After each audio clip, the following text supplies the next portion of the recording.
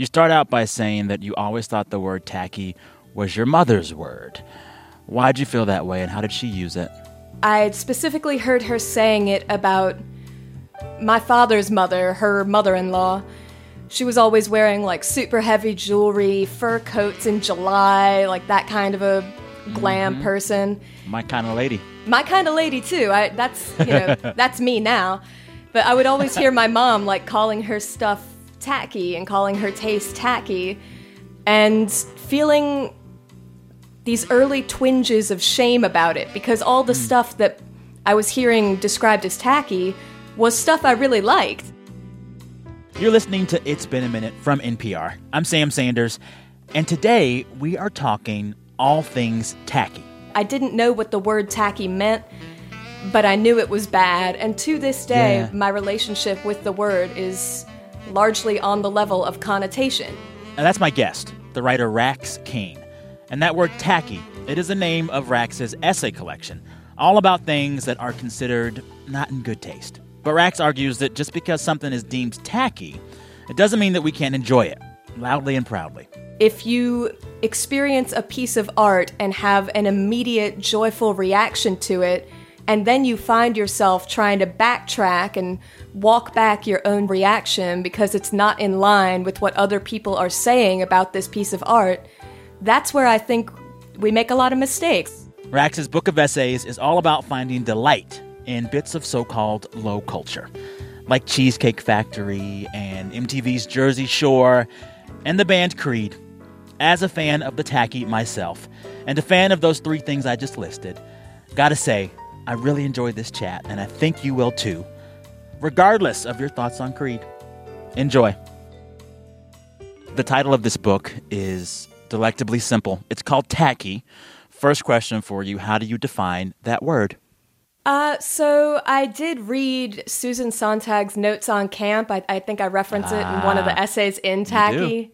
And to me, it's a hugely foundational text about taste, specifically types of taste that people recognize as bad.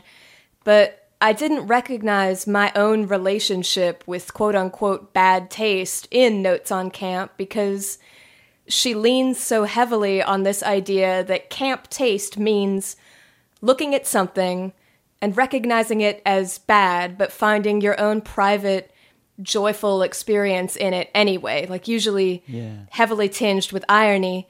And that wasn't me. You know, I'll look at something and I'll recognize that other people are telling me it's bad. I don't know that I could offer a really satisfying dictionary definition, but I could point to stuff on the street and say, people are going to call that tacky, you know? It's not just... Because I kind of feel like when we say tacky, it's not just like things that some people think are like low culture, but it's also stuff that is just extra and kind of over the top, almost in that camp definition, you know? It's very close to camp, except minus that ironic detachment. That wink and nod, exactly. Right, exactly. Yeah. There's no wink, there's no nod, there's really just shame, by and large, or the effort to dodge that shame. So to me, tackiness is sort of the deadbeat cousin of campiness. I like that. So I want to start with one of my favorite chapters in the book, the chapter on Creed. I, too, am a Creed fan. But even before that, I got to say, our post-grunge taste is pretty similar. On top of both of us liking Creed, I believe we both also like Puddle of Mudd. That's right, we do. I love me some Puddle of Mudd. Yeah, buddy. Let me tell you, Blurry? Yeah. If Blurry comes on in the car, I got to pull over and scream it. Can you take it all away? It gets to me. So, a whole chapter on Creed.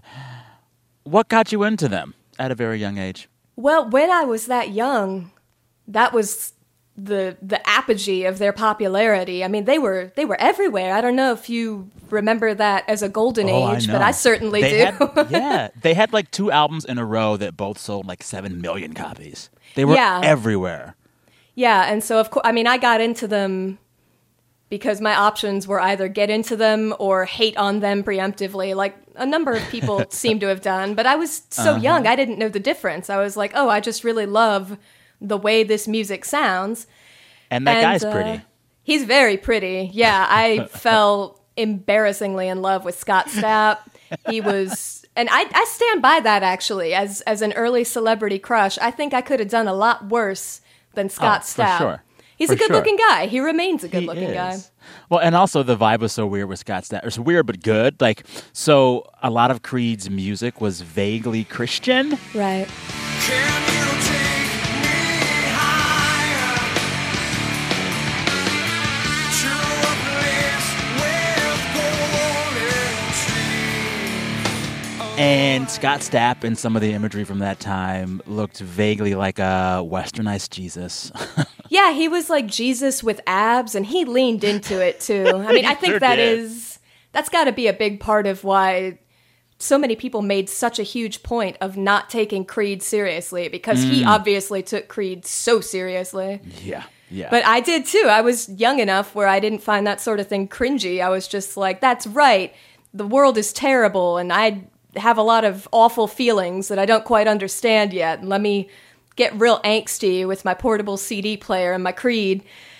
And it wasn't until I was in, at either end of middle school or beginning of high school, and I, sat down next to this kid on the bus and opened that self-same portable CD player, and he saw my Creed CD and, scoffed at me and said, wow, I can't believe you like Creed. And that was probably the first conscious moment I had of, stuff that you like can be the wrong stuff. I'd never really thought about that before. I'd never understood, and I'd remain kind of in the dark about how taste works, about how people decide what is the right stuff, what is the wrong stuff, because it seems aesthetically very arbitrary.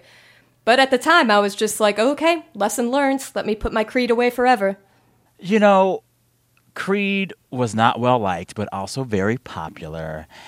And a lot of folks over time, you write, came to justify their hatred of Creed because of Scott Stapp's erratic behavior. He went on to have a series of breakdowns and some mental health issues and just saying some wacky stuff.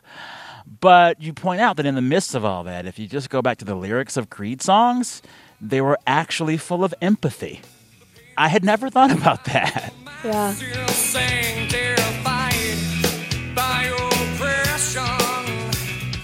Unity took a backseat, sliding further into regression. Okay, I'm not going to say that Scott Stapp is the most genius, insightful songwriter ever born. I don't believe that's true. Sounds like you just said it. We can cut it in post and make it seem like you said it.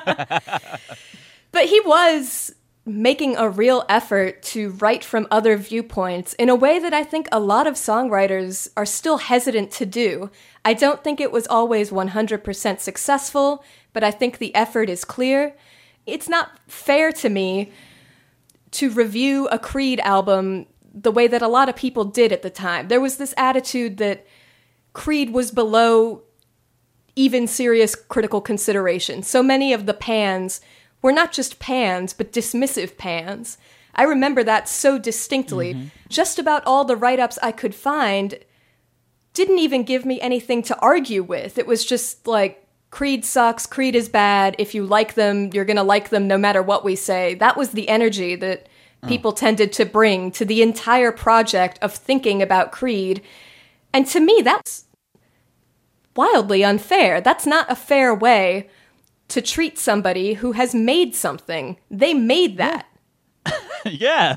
And at least listen, at least listen. It's like when movie critics talk about how, full disclosure, I couldn't even sit all the way through this movie. Well, then why are you getting paid for this? Exactly. That's exactly right. I'm allowed to get up in the middle of the movie if I hate it. That's your job, is to at least pay attention. Yeah. I mean, Lord knows I hate it when people expect me to do my job, but I'll do it grudgingly. There you go. Up next, we talk about one of my favorite things, the Cheesecake Factory. So there's another chapter I love from the book, and yet another piece of evidence that suggests that, in fact, you and I are both the same person. You have an entire chapter on the Cheesecake Factory. That's right. Can you recall the first time you went? I would have been a young kid. My mom and I used to go. That was like our place. It kind of still is. I still tend to make Cheesecake Factory dates with my mom when I visit DC. Oh. What's y'all's orders? Okay, so first and foremost, you got to put away like 2 baskets of that brown bread because it's delicious and it's free. Appetizer-wise, got to go with the avocado egg rolls. I just think they're perfect. For my entree, I like to get the Louisiana chicken pasta. I got to set aside half of it, though. My instinct is always to eat the whole thing. Yeah. I think that a person would die if they managed to eat an entire Cheesecake Factory entree. Yeah. So I put away half of it. I take a box. And then I got to go with the Adams peanut butter fudge ripple cheesecake, usually to go. Oh, bold. So I start out with the bread, of course. Of course. I actually love the Cheesecake Factory rendition of the Long Island iced tea. Oh, absolutely. Nice. It doesn't taste bad. It does not taste bad, man.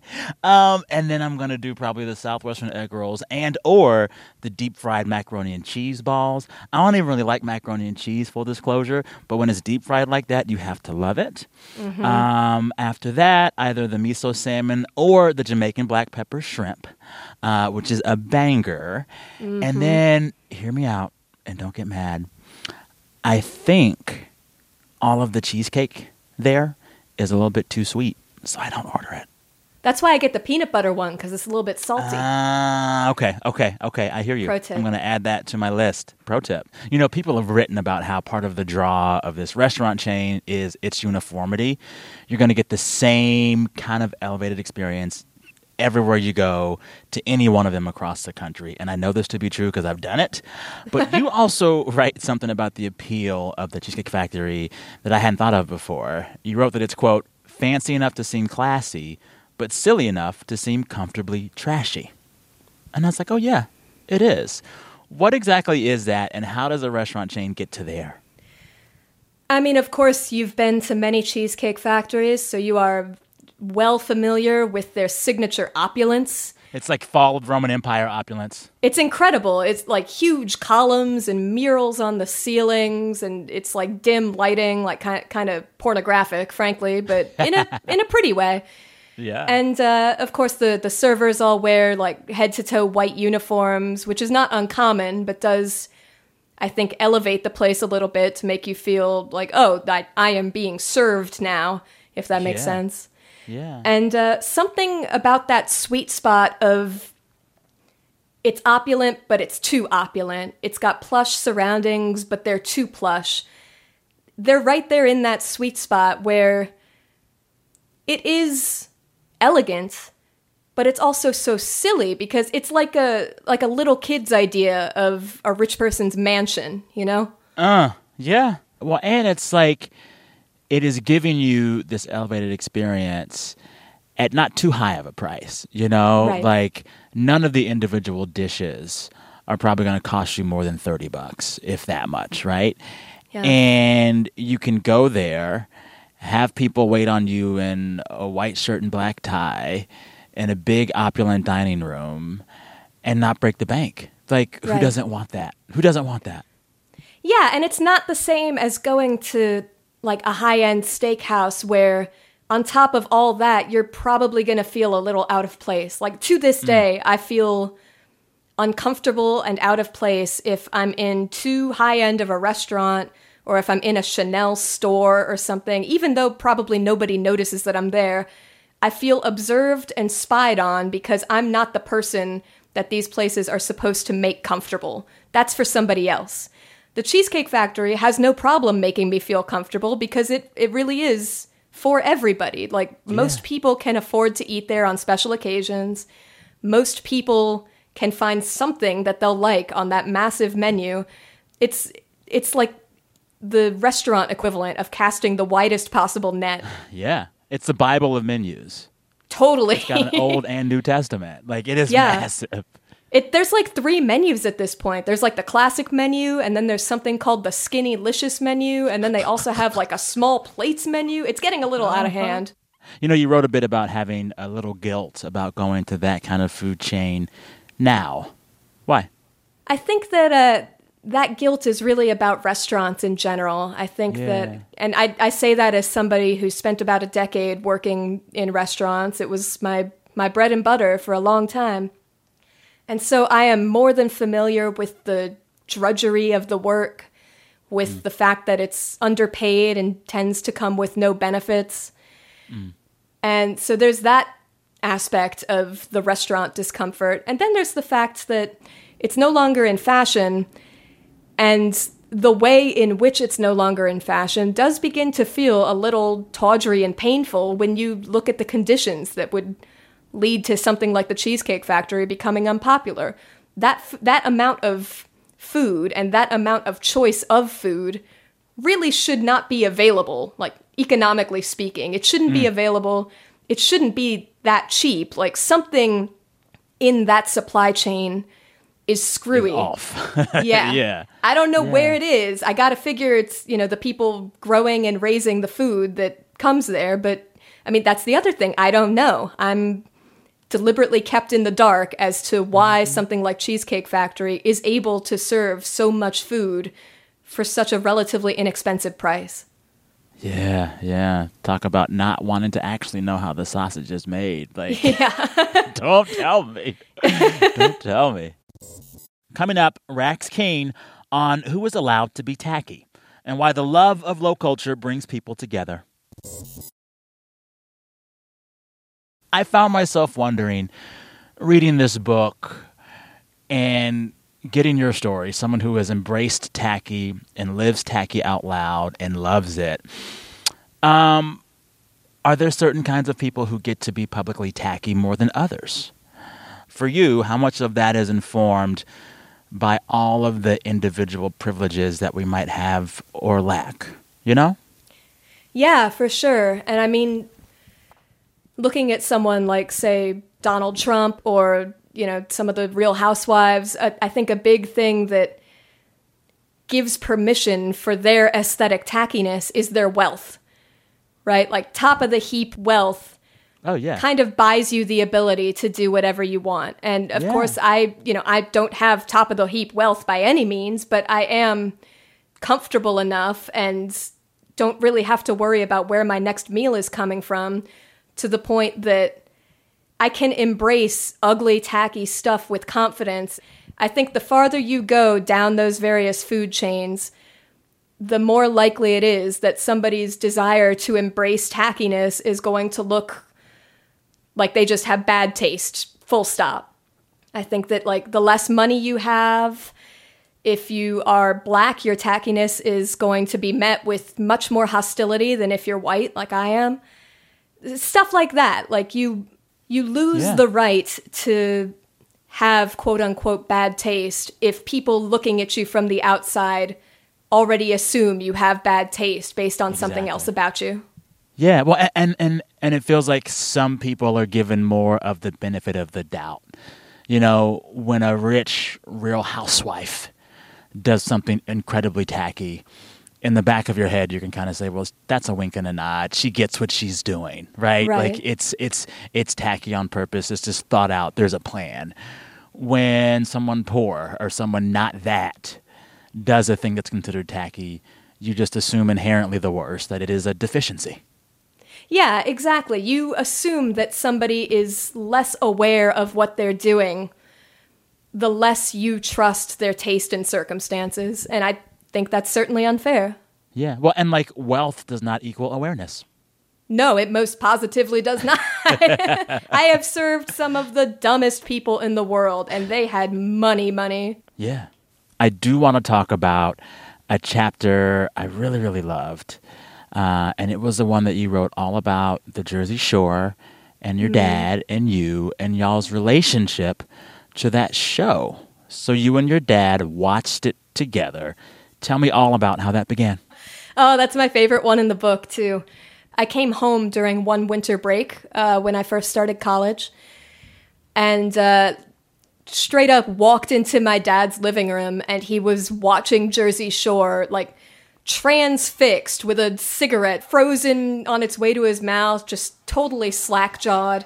And what he was watching was Jersey Shore. First push-up, chapstick. All we need is FPC. Fist pump, push-up, chapstick. Obviously, as soon as it was a commercial break, I was like, God, what is the big deal with this show? And he was like, I have never seen anything like this in my life. And so from then on, that was our show. We watched it together every week during winter break. And then I was really sad because I had to go back to college, obviously. And I was afraid that because I didn't have a TV, we were going to lose this special thing that we had. But he started calling me every week after Jersey Shore was over, like Thursday at 11. Yeah. Thursday at 11. Yeah, because it would air Thursday at 10, and then there would be a repeat of that same episode Thursday at 11. So he would watch the episode, yeah, and then like annotate it for me on the phone. What were those calls like? Oh my God, delightful. I was having a really hard time at college and just really depressed and felt pretty adrift and untethered, and those phone calls were a real lifeline to me. I mean, my dad kept me tethered to the earth. Yeah. The chapter does take a turn. Your father dies, and then after his death, you look back really fondly on the times y'all watched Jersey Shore together, and you looked back fondly on those phone calls that he would have with you, giving you the recaps of the show. And, like, that reminded me of something that we all need to be reminded of a lot when we think about whether a thing is tacky or not, you know? I think that, like, that story said to me, art's only purpose isn't just to be great. It isn't just to be good. Sometimes the purpose of the art is manifold. Sometimes the purpose of the art is to unite people, for instance. Like, what if Jersey Shore is worthwhile just because it brought you and your father together? And what if for that reason it doesn't matter if it was quote-unquote good or bad? It brought y'all together. Yeah, and I think that's a huge aspect of art that is impossible to incorporate into criticism. Once you engage with a piece of art, you immediately develop a relationship to it, good or bad. And obviously, no critic can account for that relationship that every single person could develop with every single piece of art, but it's there and it's a part of how we experience it. And I think it's a part that's really easy to overlook. Like, yeah, Jersey Shore was silly and loud and any number of other things you could say about any reality show, really, but it was also really important to us in its way. I think that one big part of being able to engage with any piece of culture joyfully, regardless of what it is having somebody to do it with. Yeah. What was your dad's favorite Jersey Shore character? Which one? My dad really liked the Snooki JWoww team. If Nicole needs something, I'll be there for her. If I need something, she'll be there for me. Because that's what best friends do. Congratulations. The two of them together, he really loved. And he really liked the way that Sammy would yell Ron's name. Like, Ron! Ron! Stop! He loved that. And Snooki has another show now where she, like, has a baby and a family. Right? She does, yeah. I actually sent her a copy of my book, like total long shot, hoping that she would blurb it, and she made me no promises and wasn't able to do it, but she has it. Okay. Snooki, read it. I gotta say, reading your book was so affirming for me, and we always need to be given permission to enjoy the things that we enjoy because so much of the world tells us not to do that. So to your book for giving me that message, and to you and to your father for doing the same, thank you. Thank you for that permission to feel the joy. Thank you so much. Thank you so much for having me. Thanks again to my guest, writer Rax King. Her new book is called Tacky, and it's out right now. You can also find Rax's podcast, Low Culture Boil, wherever you get your podcast. And of course, dear listener, come back here for more It's Been a Minute on Friday. For that Friday episode, we want to hear from you, sharing the best thing that's happened to you all week. To do that, just record yourself and email the file to us, samsanders@npr.org, samsanders@npr.org. All right, till Friday, be good to yourselves. Go take some time to listen to some Creed. Thanks for listening. I'm Sam Sanders, and we'll talk soon.